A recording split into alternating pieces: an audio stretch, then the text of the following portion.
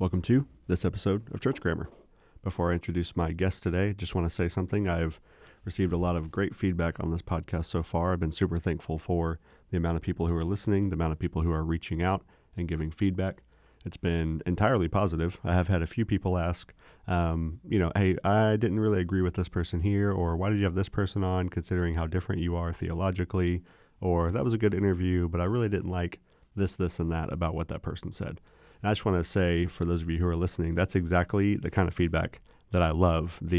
I like that podcast, but I didn't really agree here or there. Because what I've said at the outset, if you listen to the introductory episode, is that I want to have people on who I disagree with and who have different theological viewpoints than me in an exercise of theological humility to learn and to listen to them and to have my audience be exposed to them and their ideas. And so this interview with John Behr is going to be similar. There might be some things as far as Trinitarian language that I might disagree with him about or that I might want to think about more, might even be a better word. But that doesn't mean that he's not worth listening to. It doesn't mean that he's not one of the best patristic scholars in the world. And it doesn't mean that we can't learn things from him, even as we may disagree in certain places. And so that is my guest today, John Behr. He teaches up at St. Vladimir's Orthodox Seminary in New York, one of the foremost scholars on particularly Nicaea and the development of doctrine in the first several hundred years of the church. You have a great conversation about that. We talk about the Eastern Orthodox Church that he's a part of, talk about a couple of other things related to the Trinity and doctrine and the Gospel of John. And I hope that you'll enjoy this conversation. And like I said, be challenged and maybe disagree in some places. And that's great because we want to learn from those who we disagree with. And so that's what we're trying to do here on the Church Grammar Podcast. Today's episode is brought to you by B&H Academic. You can check out all of B&H's books at bhacademic.com. We're also brought to you by the Christian Standard Bible. That is a Bible translation that is faithful to the original languages without sacrificing clarity. You can find out more about that translation at csbible.com. And now, my conversation with John Behr. But first, no big deal.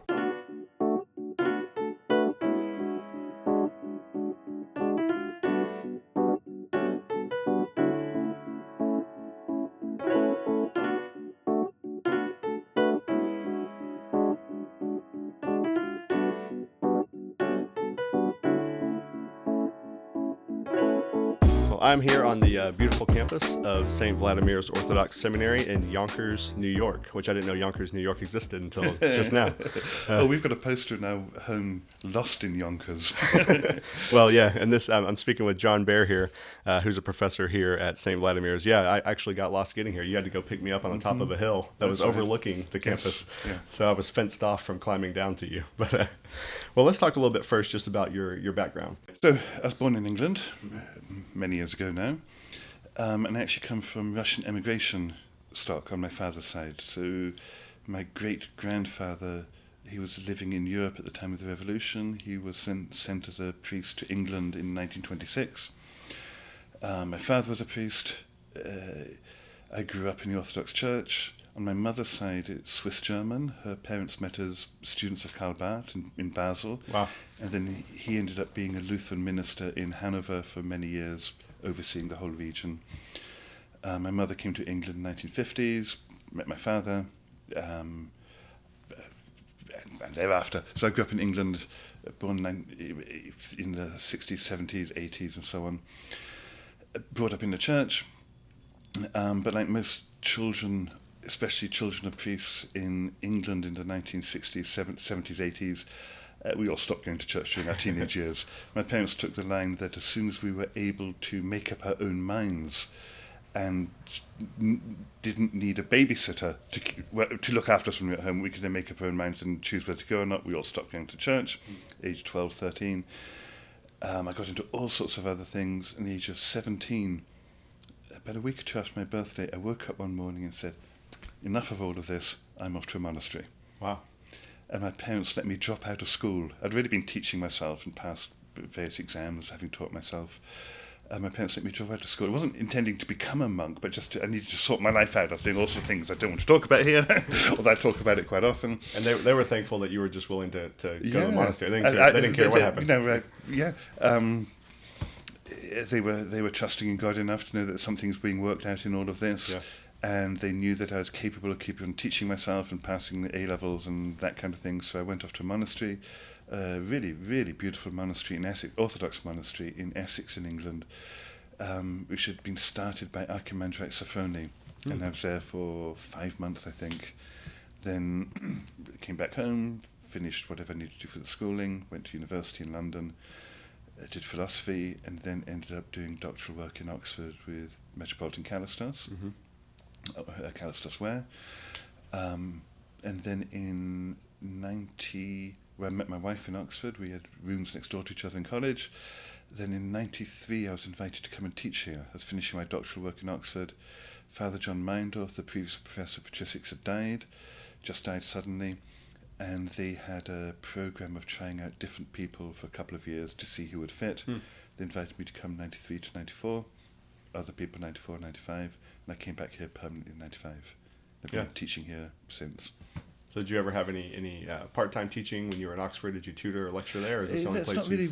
I did a little bit. My wife did more of that, but it wasn't really the kind of thing it wasn't structured that way. Okay. Yeah, unlike, say, at an American school now, if you're doing doctoral work, you get to do TAing, you get to do your own class and so on. It just wasn't structured that way.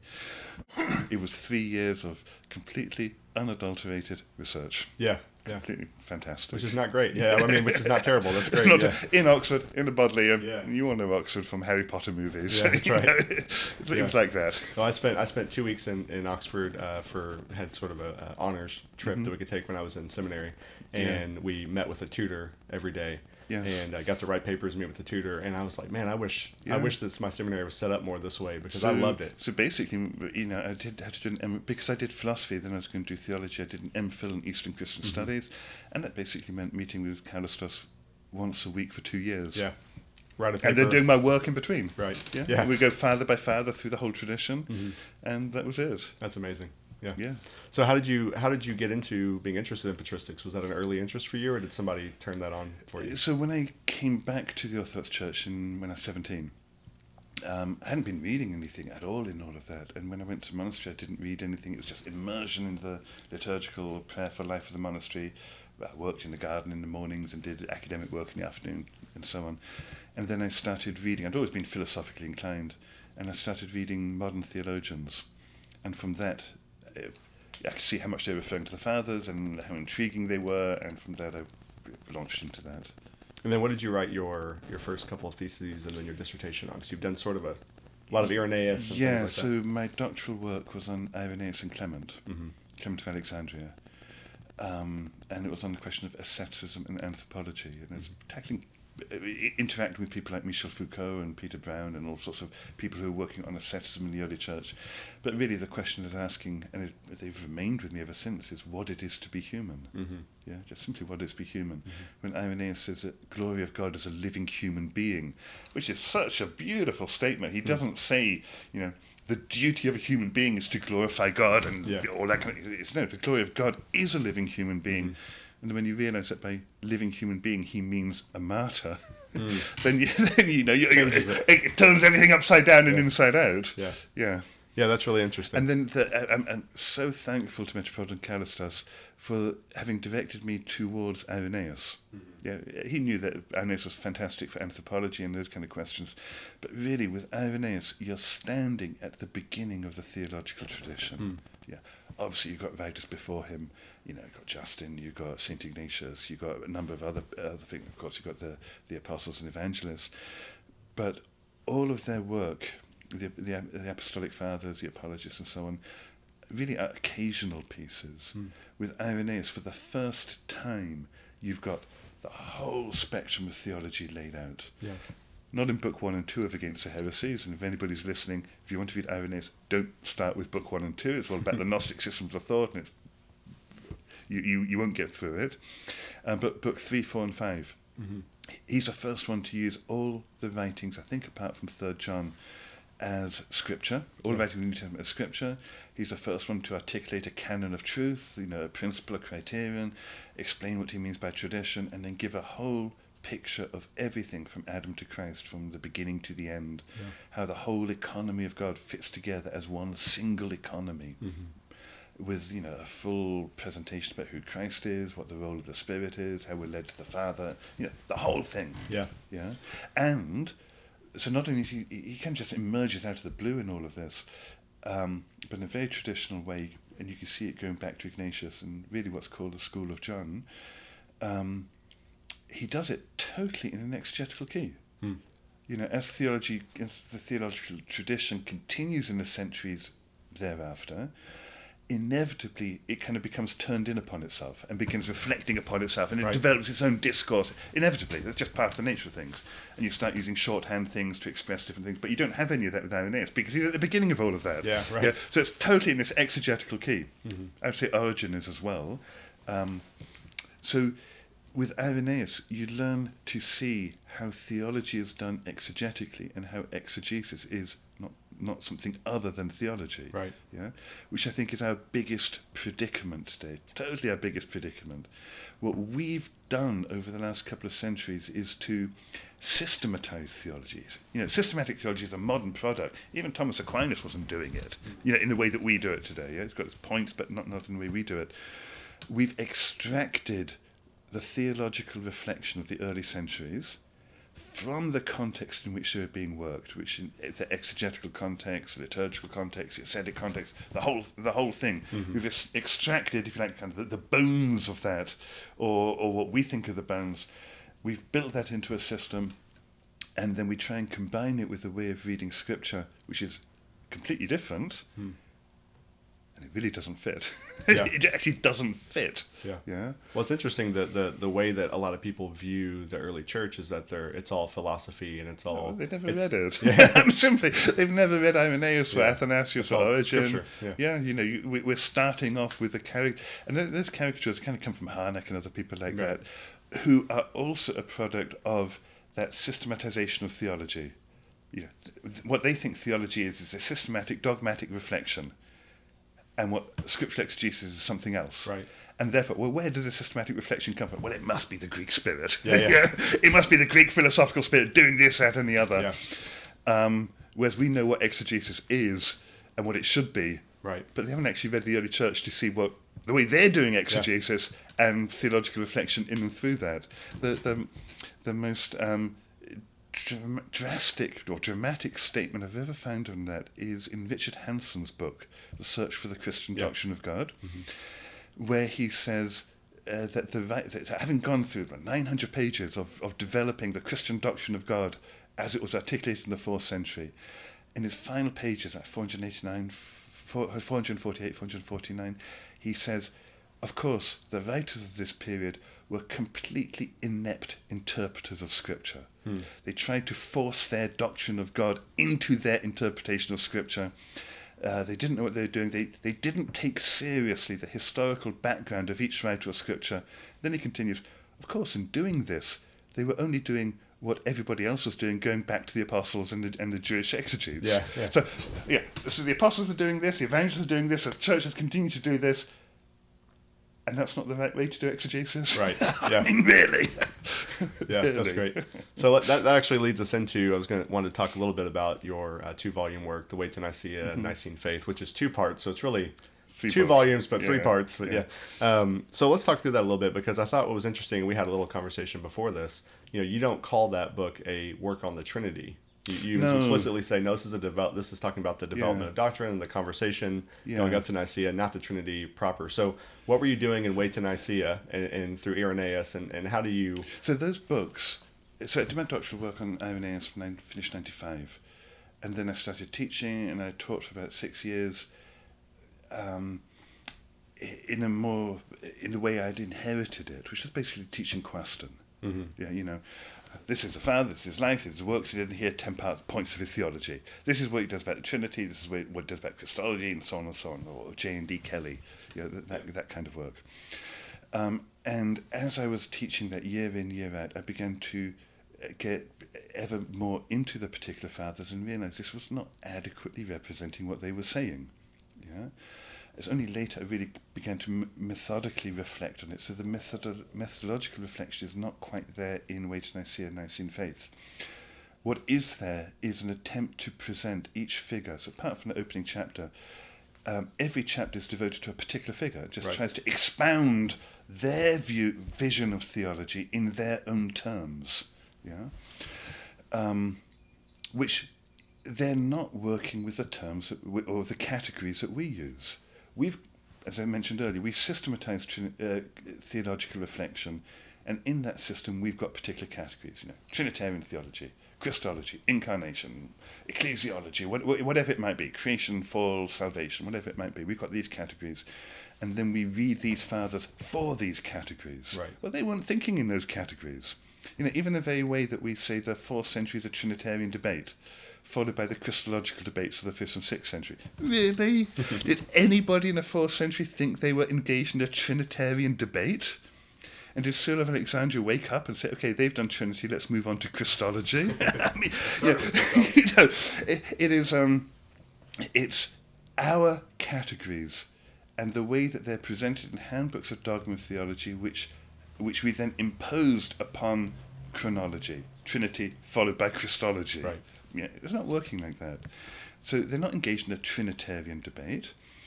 They are really working out how it is, who this Christ is, and how Scripture speaks about him. So if Christ is the wisdom of God, and wisdom says of herself, the Lord created me, well, is he created or not? Yeah. So Arius would conclude, yeah, he's created. Not like the other creatures, but he's created. He's divine, but not like true God. And so you end up with some kind of intermediate divinity. Athanasius will respond and say, no, you've got to differentiate between Christ as both divine and human. You've got to reflect on how Scripture speaks about him as both divine and human. Yeah, and that debate then continues. So the theological tradition is reflection on the person and work of Christ in the light of his passion through the opening of the Scriptures in its exegetical but also liturgical context. It is known through the opening of Scriptures and the breaking of the bread. Mm-hmm. Yeah, and it's continuing reflection and deepening of that reflection all the way through. Yeah, so let's expand on that a little bit too, because we were talking about the difference between using the phrase God the Son and the Son of God. Yeah. So go ahead and explain what you think about that. So most of the reflection that you have in this time is really grammatical. Yeah, the Lord created me the beginning of his ways. So Origen would say wisdom is the first title of Christ, because wisdom says the Lord created me the beginning of his ways. Archi. Okay, straightforwardly. They pay attention to grammar in a way in which we just typically don't do. Yeah. So clearly the most fundamental Christian confession is that the Lord Jesus Christ is Son of God. Yeah, that's just the most basic thing you could possibly say. Son of God. Yeah, or Ios tou theou. Well, grammatically, Son of God is not equivalent to God the Son. Yeah, when you say God the Father, God the Son, God the Holy Spirit, one God who's three, really grammatically that's essentially modalism. You've got God as Father, God as Son, God as Spirit, one God who is as three. God the Son is not the same grammatically as Son of God. And in fact, I don't think you can even really say, and you certainly don't find it, God the Son in Greek. It's always o ios tou theou. Mm-hmm. Okay, so think about it. If you say Son of God, that means that, grammatically it's X of Y, just straightforwardly, yeah? Well, that also means X is not Y, period. So Christ is not God, with the immediate qualification that as Son of God, he is everything that it is to be God. Mm-hmm. Yeah. So homoousios is homoousios, one essence, and so on. As Son of God, he is whatever it is to be God.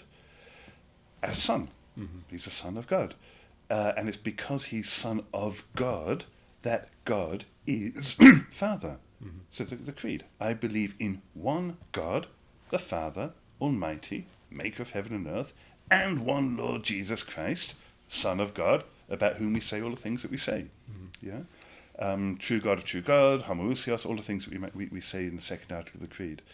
That thing, one God, I believe in one God, Father Almighty. We tend to think of these as being random strings of words. Origen points out that for God to be Almighty, how does he put it? He puts it is he points out that Scripture frequently says things like, "In wisdom you have created all things." Yeah, through the Word he creates all things. By the Word he creates all things. Well, that means that he must, as Origen points out, he must be Father before he's Almighty. logically, not we're talking grammar, logically, not temporally. Yeah. So the titles we have: one God, Father Almighty, is a logical sequence of titles attributed to one God. Yeah. Yeah, in a coherent order. There's meaning to it, not just random words we say. Yeah. Yeah. Okay, so tell me why you're not an adoptionist when you say that.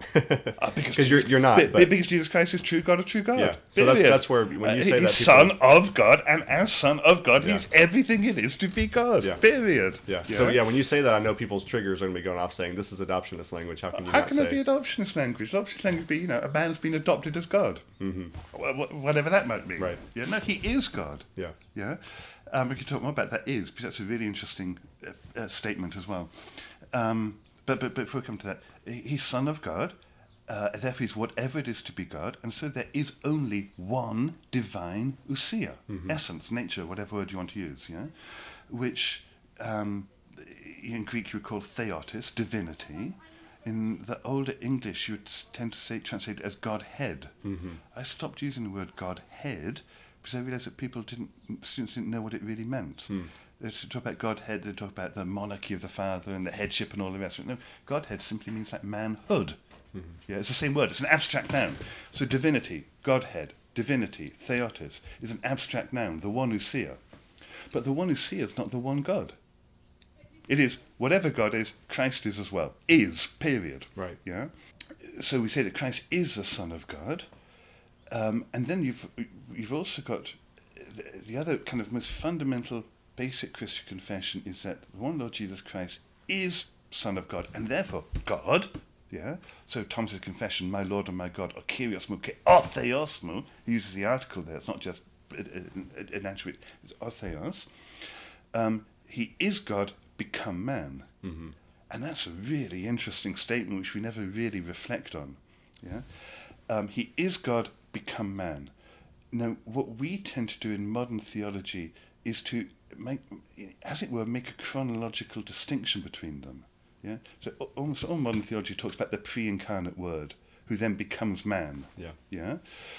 But remember, the grammatical statement is one Lord Jesus Christ is God become man. Yeah, and that's all the creeds. One God the Father, one Lord Jesus Christ, and so on, who is Son of God, became man, born of Mary, and so on and so on. Okay. What we've done is to actually change the subject from the one Lord Jesus Christ to the Word of God. Yeah, because we've got a Trinitarian theology, we start with the Trinity rather than with Christ. We start with the Trinity, we start with the Word of God, and then we say the Word of God, who is with the Father from all eternity, became man and became Jesus. We've changed the subject. And we've changed the subject in a really kind of difficult way, in the sense that if you're going to talk about the Word of God before he became Jesus, you've introduced time. Yeah, you actually made him a temporal being who did this, and then did this, which that doesn't work. That's mythological. And not as it mythological, you'd end up in some kind of Nestorian Christology, because you'd have to have a prosopon for the Word of God other than the prosopon of the one Lord Jesus Christ. Yeah. In order to talk about them as doing this before doing this, that doesn't hold. No, the statement is one Lord Jesus Christ, who is God, become man. The priority of the is God to become man is not a chronological priority, as if there were time in God, which there isn't. God's outside of time. It's a logical priority. This is who he is. We're not adoptionists. This is who he is. This is what he's done. Yeah. So ontologically, the is has priority over the become, but in reverse, the become has epistemological priority over the is. It's only on the basis of what he's done that we can say who he is. So you're saying he is Jesus who became a man, not he became Jesus when he became a man. Yeah. Yeah, Yeah. that One turns it Lord around. Jesus Christ. The Nicene Creed, the Constantinopolitan Creed, even the creed of the definition of Chalcedon starts off one God the Father, one Lord Jesus Christ, and everything is said about this one Lord Jesus Christ. Even by the time you get to Chalcedon, where it's got Nicaea and Constantinople don't even mention the Word of God. They just don't use a term. They just don't do it. We substitute it in our mental framework, but the creed it doesn't say that. In Chalcedon definition, it's got Logos as one of the titles of him. Lord, God, Son, Logos. Son. It's a title of Christ. Logos is a title of the one Lord Jesus Christ. Yeah? Whereas we've made it the subject and then come to Jesus. And that's how even Justin Martyr, the so-called Logos Christology, that's actually what he's doing. It's a title of him. Yeah. Yeah, and they were all working with titles before Nicaea. And that's most explicitly in the Johannine material. Yeah, so we get this, the idea of starting with the Logos, because we've got the Johannine Gospel, the prologue. Yeah, in the beginning was the Word, and so on. By the way, this is a preview to your new book that just came out. So go ahead and I've got a new book coming. We'll talk more about it in a minute. But the Gospel of John, although it starts off with that prologue in that way, its conclusion is that all this is written that you might believe that Jesus is the Christ, the Son of God, and believing of life in His name. And then in the Apocalypse, which I do think is actually written by the same John. It's debated, but I think it is, and the second century uniformly held that it was. The term Logos is a title of the one on the horse. The rider on the white horse with his robe dipped in blood. Logos is a title of the crucified and risen Lord. Even Athanasius in the 4th century, when he writes a work on the Incarnation, which is not about how Jesus is born of Mary. He takes a body from the Virgin so he can die on the cross. It's all about that. He says it in the beginning of it's a 2-part work. In the beginning of the first part of the work, he says that I'm going to show that the one on the cross is the Word of God, and therefore the Christian faith is not alogos, irrational. It's not. He doesn't write it to show that the Logos of God ascended the cross. No, so one on the cross is a subject, yeah, and He's the Word of God.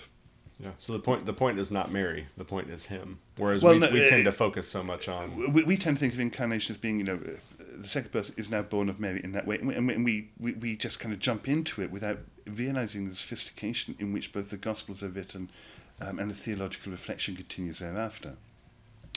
So going back to the prologue, if the title Logos is a title of Jesus Christ, then you can actually read the Gospel, the prologue as Irenaeus does, in the beginning is Jesus Christ. Yeah. And Jesus Christ is pros ton theon, and Jesus Christ is God. Yeah. Now what that word beginning means, en archi in logos, the word archi, whatever it means, it doesn't mean a chronological beginning. It's translated into Latin as in principium, not in initium. Yeah. In first place, in authority, on the throne, as the origin of all things, the source. That's what it's talking about, not a chronological thing. So in first place is Jesus. Jesus is pros ton theon. Well, why pros? If you read modern theologians or scriptural exegetes that always talk about the movement within the Trinity and so on, you should look at the Gospel of John to understand what he means by pros ton theon, because throughout the whole of the Gospel, Jesus is going to the Father. I'm going to the Father, but not yet. I'm about to go. Now I'm really going. Soon you won't see me anymore, but I'll be back. Yeah. And then the Gospel finishes with Thomas's confession, my Lord and my God. There's an epilogue after that, but my Lord and my God is the culminating point, which is the final clause of the first verse. So the first verse really is a summary of the whole Gospel. Yeah, and you can do that all the way through the prologue. The most interesting one, this is going to be the most provocative one, but it's now in print, is the Word became flesh. We automatically think that that's John's equivalent of the infancy narratives. Yeah, that's how the Word is in the beginning, now becomes flesh, but then we ask ourselves, well, why was he in the world before then? Why was the world rejecting him a few verses earlier? Well, the verses of the prologue must be out of order, let's rearrange them, or whatever, the kind of stuff Bultmann and others would do. If you were to say, Jesus becomes flesh, putting the word there, Barth does this actually. He's very emphatic that Logos is a title of Jesus, and standing in that. So if you'd say Jesus becomes flesh, what on earth would that mean? Well, we all assume that flesh is simply human nature. He takes a body like ours. We know we're not Apollinarian, so we know it means flesh and spirit. But again, we're not taking our lead from the Gospel of John. Because in the Gospel of John, you've got a whole chapter in which Christ is telling you what his flesh is. John 6. Yeah, you've got the whole chapter. I mean, where our Lord himself is telling us what his flesh is. And it's full of things like, if you eat my flesh and drink my blood, you will have life. Yeah. And then the flesh and blood I will give you. It's future tense. It's yet to ascend across. And it's flesh and blood, the bread of the Son of Man descending from heaven, the heavenly bread and all the rest of it. Well, when he says, if you eat and drink my flesh and blood, is he seriously asking us to pull his arm off and eat it? Yeah, that would be cannibalism. That's obviously not what he's talking about. And that would only be possible for those there on the day.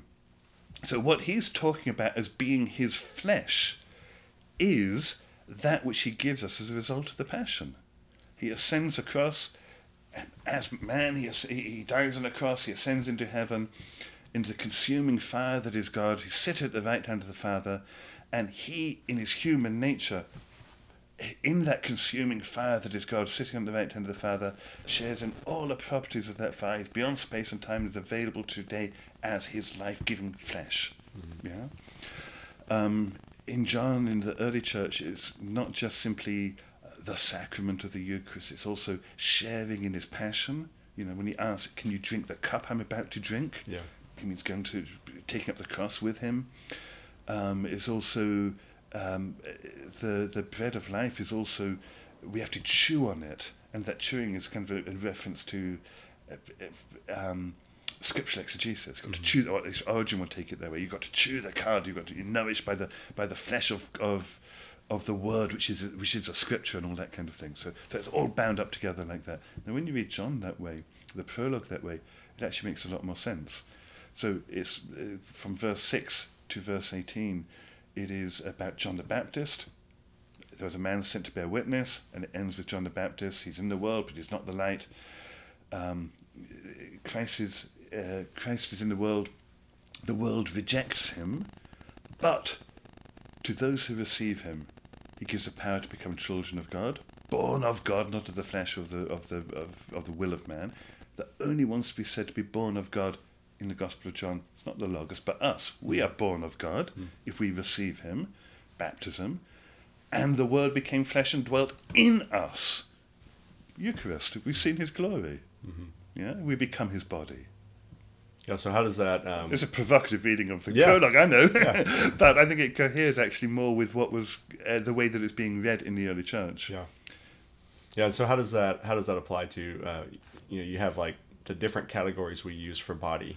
The church is the body. Yeah, so because of our systematization and, through the course of history and so on, we talk about, the body of Christ as the physical body that's walking around Judea for 30-odd years, yeah. And then we talk about the Eucharist as being the sacramental body, the corpus mysterium, and then the church as the body of Christ. And we've separated all these things out. We might think of them, maybe they've got some kind of analogous relationship to each other. In the early church, it's the same thing. Absolutely the same thing. When Paul says, you are the body of Christ and members of it, is he talking analogously? No, he's talking directly. Yeah. You have to remember, Paul also is writing before the Gospels are written. We tend to read the Gospels first and then come to Paul. And so we think Paul's referring back to the Gospels. But no, he's writing before the Gospels and he's telling the believers, you are the body of Christ, individually members of it. Yeah. A few decades later, Ignatius points out, the head cannot be born without the body. Yeah. So when we're talking about incarnation, it also includes us. We're his body. Yeah, we become his body through baptism and Eucharist and taking up the cross and doing all the kind of things we're going to spend much more time talking about. And then you also have to say that is also represented in the way that the infancy narratives talk about his birth from Mary. Yeah, it's not the evangelists were there taking notes on the day and whatever. We have to remember that all the Gospels, all four Gospels, are, this is the best way I can phrase it, scripturally mediated memory in the light of the Passion. Yeah, the disciple in all four Gospels, the disciples just don't understand. Yeah, even in Gospel of John, where Christ is telling them so much more, they don't understand. They just don't get it. John will keep on telling you that afterwards they understood when they went back to read Scripture. Yeah, you got on the road to Emmaus, the Scriptures are open. They finally get it. They finally recognize him. They know him in the breaking of the bread, and he disappears. Why does he disappear? Because we're his body. If we're his body, how could I see him somewhere else? Yeah, it's all bound up together. So, yes, they were with him for all that time, and they did whatever they did with him. They went up the mountain, they saw him working miracles, they met his mother, all of that. But it's only in the light of the Passion, when the scriptures are open, that they finally get it. So what we've got in the Gospels is scripturally mediated memory. Yeah, it actually says, it even puts it that way in John, when his entrance into Jerusalem. It says the disciples did not understand this at first, but afterwards they remembered that it had been written about him. Listen, it's scripturally mediated memory afterwards in the light of the Passion. And so the way we speak about his birth, and Matthew and Luke already do this, is already in the light of his Passion. Mm-hmm. Bethlehem, house of bread, gold, frankincense and myrrh, a dead divine Lord. Mm-hmm. Yeah, the fact that we celebrate his birth 9 months after the date of his Passion. 25th of March initially is not the date of Annunciation, it's the Roman equivalent of the 14th of Nisan, the date of the Passion. Yeah, and then you calculate 9 months back to get the date of Annunciation, but it's different story. we start off backwards. Right. Yeah. Which is what we... And we start off backwards because we've inherited a whole load of things, right. Which is good. We've inherited a whole liturgical cycle, with Christmas and with Pascha, Easter. But because we've inherited it, we think about these as being two different things rather than aspects of the same thing. Yeah? We've inherited a whole bunch of theological reflection, and we've passed it all out into different doctrines and all that, rather than seeing how they're all integrally related in that scriptural mystery of the one Lord Jesus Christ. Yeah. So how does Origen play into all this? You talk about how Irenaeus. You talked earlier about his importance. Origen is a very polarizing figure. You just came out with your Oxford translation introduction to him, and you tend to take a more favorable view of him than some people do. So talk about that a little bit. So, people have had a bifurcated view of Origen. On one hand, some people like anyway, the scriptural exegesis that he's done. And on the other hand, he's written his work on First Principles, which is full of Platonic mythology about freaks and souls falling into bodies and all the rest of it.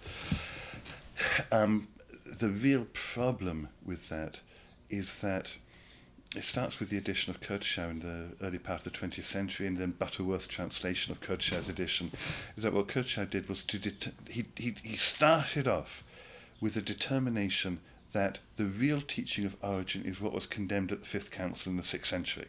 That's the real teaching of Origen. Mm-hmm. Rufinus, because Rufinus actually acknowledges that he hasn't simply translated, he's made emendations and so on. But it's interesting how he says he made emendations only with regard to things like the relationship between father and son. He actually says whenever Origen seems to say novel and unusual things about souls, I've left it because it doesn't matter to the faith. Okay? And all the condemnation in the 6th century was primarily about freaks and souls falling into bodies and all the rest of it. So he then, the way he did his edition was to take all of those passages condemning Origen or reporting Origenistic teaching and put it in the middle of On First Principles within the text. Yeah? It doesn't do justice to what Origen is actually doing there. We've only got Rufinus' Latin translation. That's the only integral text we've got. That has to be the starting point. You have to try and make sense of what this is and how this is working. And when you do that, really appears quite different. So what would be your summary of Origen's importance in the early church, based on your own reflection there? Gregory of Nazianzus, St. Gregory the Theologian, refers to Origen as being the whetstone of us all. Yeah, the whetstone is the one you sharpen your knife and cut your teeth on and all that kind of thing. Another way of putting it, actually a better way of putting it, my wife used to ask me, where would I put the different fathers on a football team? Yeah, soccer. Okay, not American football. Yeah, not American football, English football, soccer, real football. You'd put Epiphanius in attack, you put Jerome in attack, you put Irenaeus in defence, you put Dionysius way out on left field somewhere, and that kind of thing. And my answer would be that Origen was the schoolboy who picked up the ball and ran with it. He invented the game rugby. He got kicked off the team, but everybody played rugby thereafter. Wow, yeah.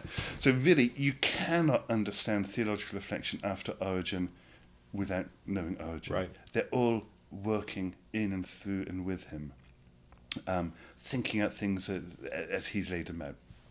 Not everything he said is right. That's simply the case for anybody. But he brought his absolute genius to his exposition of the scriptures and his way to think about this more coherently.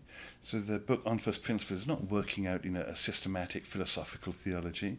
It is trying to understand how and why Scripture speaks as it does, and then to coordinate the ways in which it speaks. So the one about Father Almighty that I mentioned earlier, straight out of Origen, which is Father Almighty, maker of heaven and earth.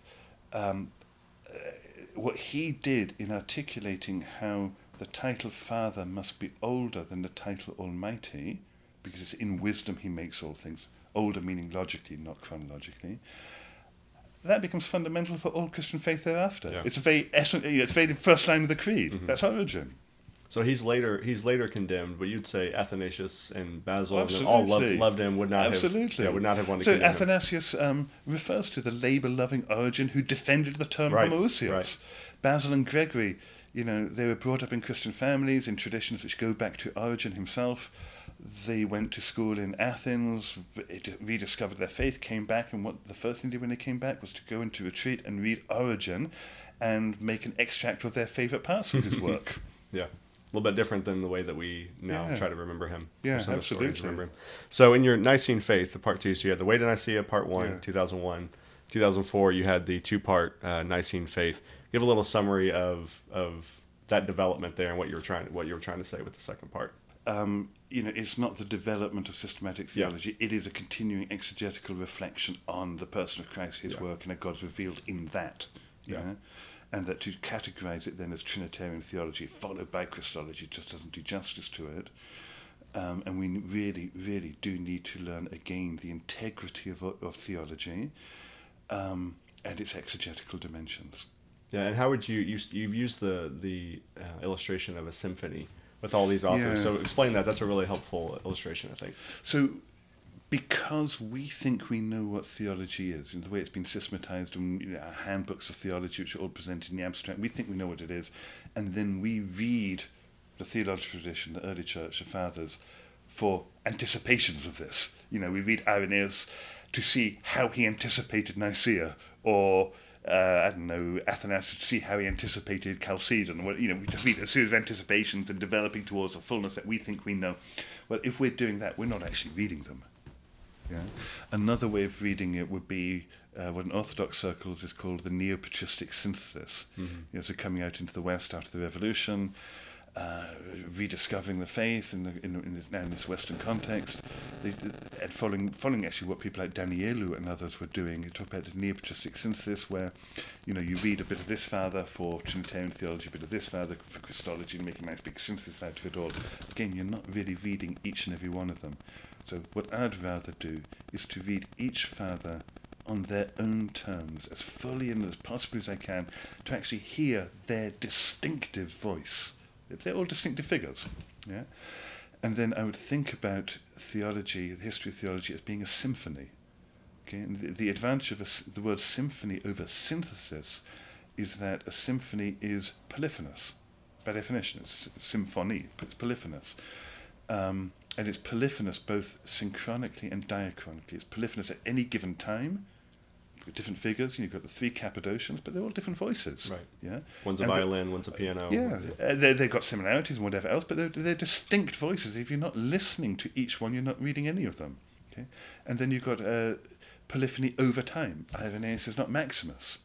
Very similar in many ways, but writing in an exegetical 2nd century context, in a more philosophical 6th century context. Fine. So if you want to take part, if you want to become a theologian, if you want to do theology, and we all should, to whatever degree we can, the only way you can take part in a symphony is by going back and reading the score of the earlier movements. Yeah, and I'd say the earliest movement, those initial centuries, are the most fundamental because it sets a pattern for everything that follows thereafter. Okay. So when we go back and read these particular figures as historical witnesses to their faith in their own given time, context, and so on, by doing that, by learning to see everything as Irenaeus did it, everything as Origen did it, everything as Athanasius did it, we ourselves become harmonized to that symphony, so that we can sing our part today, which may be different than what went before, but be part of the same symphony. Mm-hmm. Now, of course, the difficulty is, how to hear it as a symphony, not as a cacophony of conflicting voices. And that's the art of theology. But I think if you start with the crucified and risen Lord, as proclaimed by the apostles in accordance with Scripture, as being, this is what we're doing, this is what we're reflecting on, this is what you can actually then see it as a symphony. Yeah. In a sense, the crucified and risen Lord proclaimed by the apostles in accordance with Scripture, encountered in the breaking of the bread, that really is like the canon, the criterion, the fundamental guideline. And it's that which is being handed down through all the generations. Yeah. So it's not to say, you don't want to say on the one extreme they are contradictory of one another, at odds with one another. You don't want to go the other way and say they're all saying the same thing. Yeah. You want to say they're all working in the same theological universe, or however you want to say it. And they're all part of a symphony. And they're relying on each other a little bit here. Yeah, it's all in dialogue, discourse, and all the rest of it. Yeah. Yeah, it's really helpful. Well, let's talk a little bit. You preempted a little bit, but your book on John that just came out, maybe a short summary actually, of that. a bit before that. Sure. Because we were talking about the weight and Nicaea of the Nicene faith. My goal had been to write another book thereafter called To Chalcedon and Beyond. Yeah, that would have gone through Chalcedon up to Dionysius, and then another book from Dionysius to Maximus, John of Damascus. But as I was preparing for that, I realised I had to write a work on Diodor of Tarsus and Theodore of Mopsuestia, because nobody had worked on them, gather their texts, the quotations from them in other people, edit them and do all that kind of thing. And as I was working more on that, I realised that really to get to grips with the 5th, 6th century, you had to get to grips with Evagrius. But to get to grips with Evagrius really meant going back to Origen, to really go back to on first principles and work on that result in that. And then I realised that in order to do all of this really fully, you actually have to go back to John. Yeah. You have to go back to John. And obviously Paul as well, but one thing at a time. And so the result of all that is a book on John, which was written at the same time I was preparing the Origen stuff. It's a huge book, some 200,000 words, twice the length of a doctoral thesis, and it's in 3 parts. The first part is what I've learnt from Irenaeus and others, especially Irenaeus, because he's really the last representative of what J.B. Lightfoot called the school of John. It makes a really interesting point that there are a number of figures in the 2nd century who look back to John as a concrete initiator. So Irenaeus looks back to Polycarp. Yep. He sat at the foot of Polycarp. Polycarp sat at the foot of John. Mm-hmm. Yeah, you don't get anybody doing that for Paul or Matthew or whoever. You just don't do that. It's John. John's got a school. So Lightfoot says, Peter and Paul, they founded and organised communities. John founded a school. So because I spent the last 20, 30 years working on Irenaeus and Origen, I know the school, I know the theology. So how does John look in that light? Yeah? And what's really striking is they look back to John as the high priest of the Paschal mystery. Part of their canon was to keep the observance of Pascha, Easter, on the 14th of Nisan, following John. Yeah. So there's modern scholars who say that John's work is totally incarnational. He's got no place for the passion in his narrative, in his gospel narrative. Ernest Kaisman, the passion is an appendix which he couldn't really fit into his gospel. Right. It's just completely wrong. Yeah. So exploring all of that, how does John look in that? Yeah. The second part is modern exegetical engagement with modern exegetical scriptural scholarship, where Kaisman, Bultmann, and so on, but especially John Ashton. John Ashton's work on John is really, really fascinating. But now knowing that John is a Paschal gospel, you can do even more than John Ashton did. Yeah, about especially with Christ's words on the cross, it is finished. What is finished? Yeah, we tend to hear like the synoptics. My work's done. It's come to an end. I'm dying. Into your hands I commend my spirit. No, he says it's finished, tetelestai, which means it's perfected, it's completed, it's brought to conclusion. And he doesn't simply give up the ghost. He hands over the spirit, peredoke top pneuma, not his spirit, the spirit. Mm-hmm. Yeah. So what's finished? And I trace that back to the temple is finished, very clear in the Gospel of John. It's most liturgical of all the Gospels, and then the human being. Here, finally, we've got a true human being.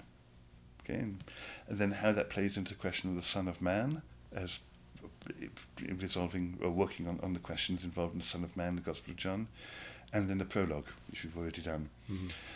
Then the third part is Michel Henry, who's a French phenomenologist who died a few years ago.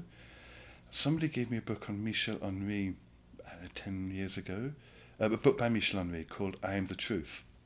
And it was so fascinating, absolutely fascinating, what he does. His last 3 books before he died, one of them was published posthumously.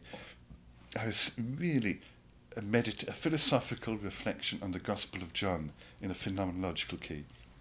And what he does it aligns so much with what I found in the early church, what life is, what flesh is, and all the other kind of things. That it was a natural part to do this.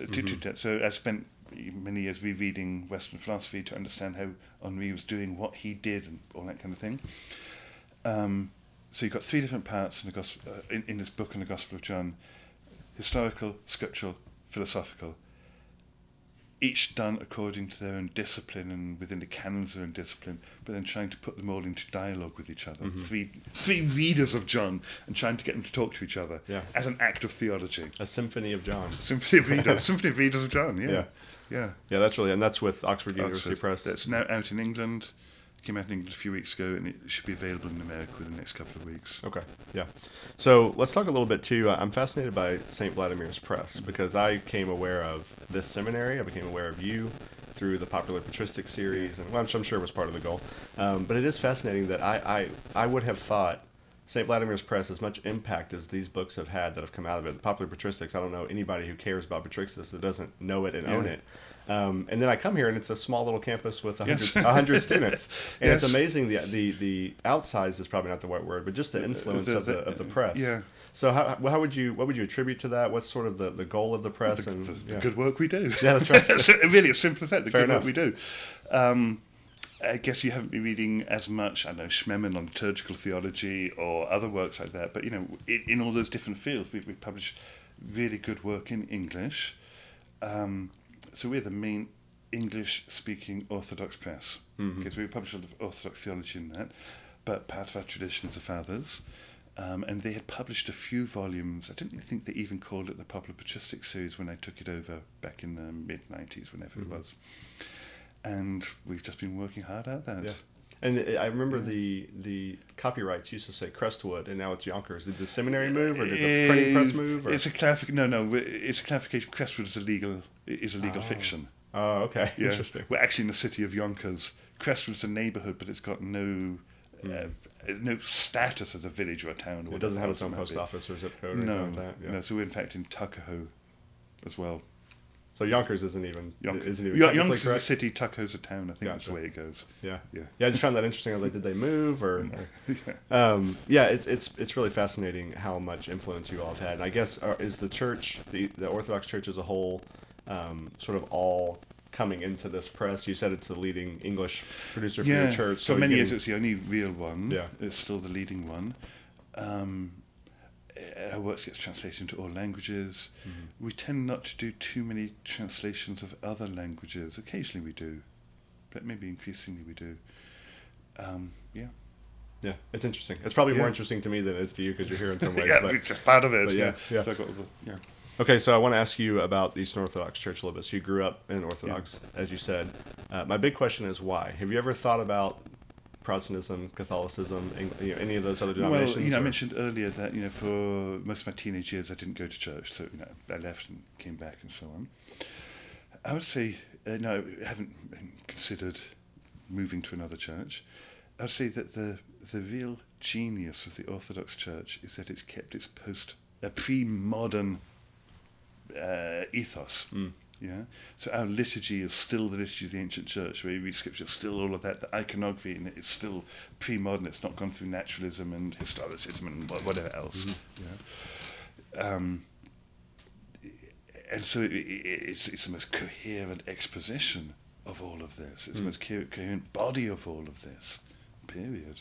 Yeah, that's helpful to know. Yeah. So for you feel like it's the most linear in the tradition that you can It's have. a continuous church from the beginning. Yeah.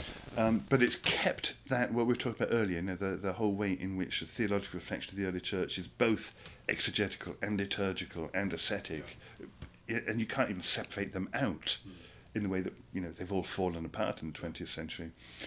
But they're all held together in the liturgy as we still celebrate. We never went through a Vatican II reforming movement.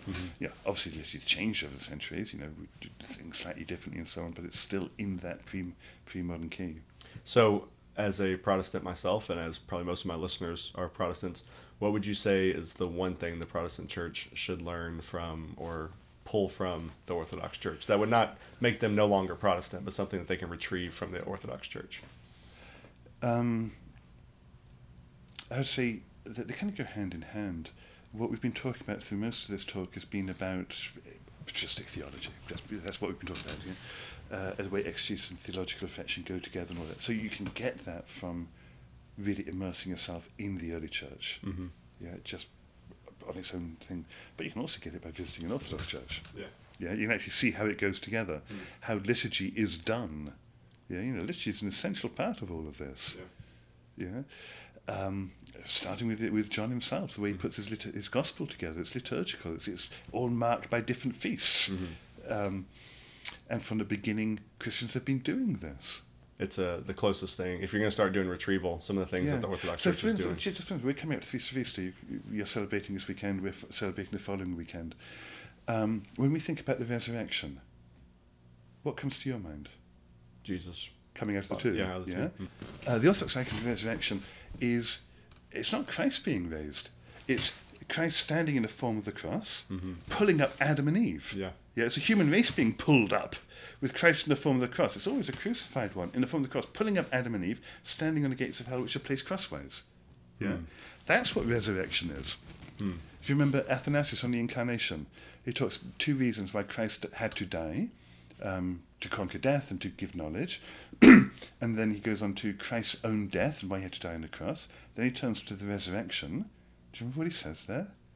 He says absolutely nothing about Christ's resurrection appearances to prove that he raised and all of it. He says a proof of Christ's resurrection is that Christians are now willing to take up the faith of the cross and trample death underfoot. You are his body. So the corporate resurrection. So to just see an Orthodox... Well, it's not even corporate resurrection. Corporate resurrection, but it's not corporate resurrection as opposed to something else. It's simply, this is what it is. That's what I mean, so simply see an Orthodox icon of the resurrection and then to think about, okay, what's this showing me about... And it's a depiction of it from the 6th, 7th century onwards. What's this telling me about what resurrection actually is? Might then give you further insight into why Athanasius writes in the way he does, and you can see how it all coheres together. Yeah, that's beautiful, just the idea of it. I'm going to go look it up after this. Okay, so final thing, maybe the most important thing. In your email signature, you have a bicycle made out of commas and forward slashes, so I'm guessing that you have an affinity for cycling. So talk about that. So I grew up loving riding bicycles. My father also, my grandfather before that. When I came to America, I left my bicycles behind. We didn't bring any bicycles with us. And then, early 2000s, I started developing a passion for collecting and restoring vintage bicycles. Which I ride, and riding them as well. I've also got my bicycle I ride generally. Not as much as I'd like to, maybe once a year. I'm more of an armchair cyclist. But collecting and restoring vintage bicycles, I absolutely love doing it. Collecting parts on eBay, elsewhere, and then building up vintage bicycles from that. Which is in fact something my grandfather did. He was one of the founding members of the Southern Veteran Vintage Cycle Club. Wow. SVCC, Southern Veteran Cycle Club, back in the 1930s, 40s in England. Wow. That's a family tradition, not Absolutely. just... so a lot of people collect cars and restore cars. Bicycles. Much cheaper on the one hand, but they're also much more beautiful. The simplicity of a bicycle, it's like one of the most perfect forms of engineering altogether. So what would your number one best bicycle ever made? Somebody would say an old Dodge or an old Chevy. What's the bicycle? I've got one, a Dursley Peterson. Okay. Yeah, and I've actually got one. I've got a 1914 Dursley Peterson. Okay. If your listeners look it up on the web, and you can actually find a place where you've got my bicycles on the web, Dursley Peterson, it's built like a bridge in a triangular structure with a hammock for a saddle. So can you actually lean back in a little bit? Kind of. Get a little bit of a relaxation? Yeah, it's a really, really interesting ride. Yeah, that's really interesting. Well, thank you so much for taking a little bit of time My to pleasure. talk, and the time that you gave me before this to talk. My pleasure. And I'm sure our audience will appreciate the insights you've given us. Okay, thank you very much.